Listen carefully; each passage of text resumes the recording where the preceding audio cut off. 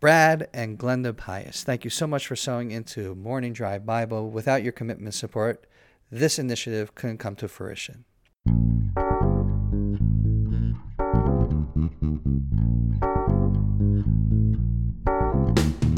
Good morning from Jerusalem. My name is David Nekrutman. And my name is Scott Kahn. And welcome to Morning Drive Bible. And before we began this recording, I said, hey, David, what should we talk about? I know Scott is going to make fun of me right now. Well, he's like, I'm out. I've got no banter left.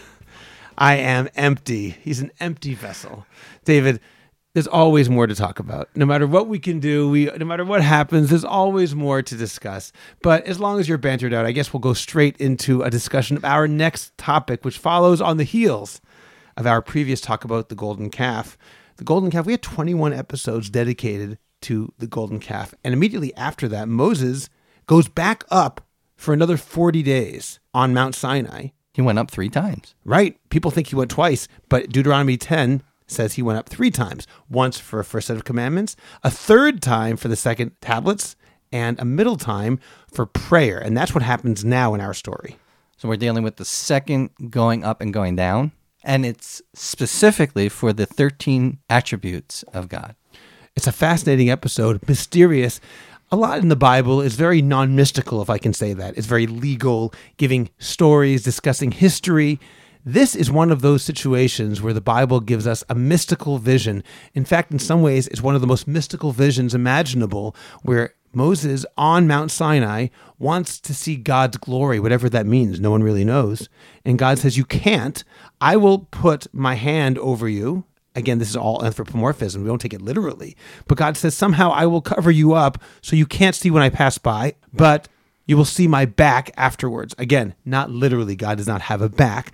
You will see something which we would consider in human language to be my back. Perhaps what happens after I've been somewhere, what it looks like to human eyes. And then God recites the 13 attributes of mercy. Furthermore, Scott, we have a Jewish tradition that zones into Exodus chapter 34, verse 6, where it says the Lord passed in front of him and called. And then we have the 13 attributes. God was like a leader of a congregation, enwrapped in a prayer shawl, and then declared these attributes. And that comes from an interesting wording of the verse, chapter 34, verse 6. It said, God passed over his face and called out. It then lists the 13 attributes of mercy. Some Jewish commentators have taken this to be an idiomatic, God passed the talit, the prayer shawl, over his own face, dressing up like a prayer leader, and then stated, like a prayer leader in the synagogue, these 13 attributes of mercy. The question is, David, why would God do that? Why would this be described as if God were a chazan, a cantor, someone leading the services?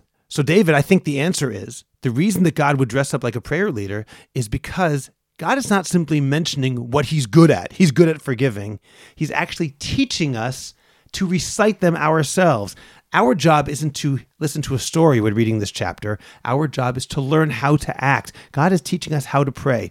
When our sages say that God dressed up like a prayer leader, it means that Moses was being taught how to pray. And God wants us not just to say, God, we love you. He wants us to recite this specific formula. There's something special about the 13 attributes of mercy that somehow means that God is going to forgive us. And his dressing up like a prayer leader is saying, if you do the same thing and also recite these attributes, I will forgive you. And we have a tradition that that's the covenant, a covenant of forgiveness based on these 13 attributes. What's amazing about this is God is demonstrating the act of prayer to Moses so we can emulate it when we are facing the challenge of our own sins and we want to ask God for forgiveness.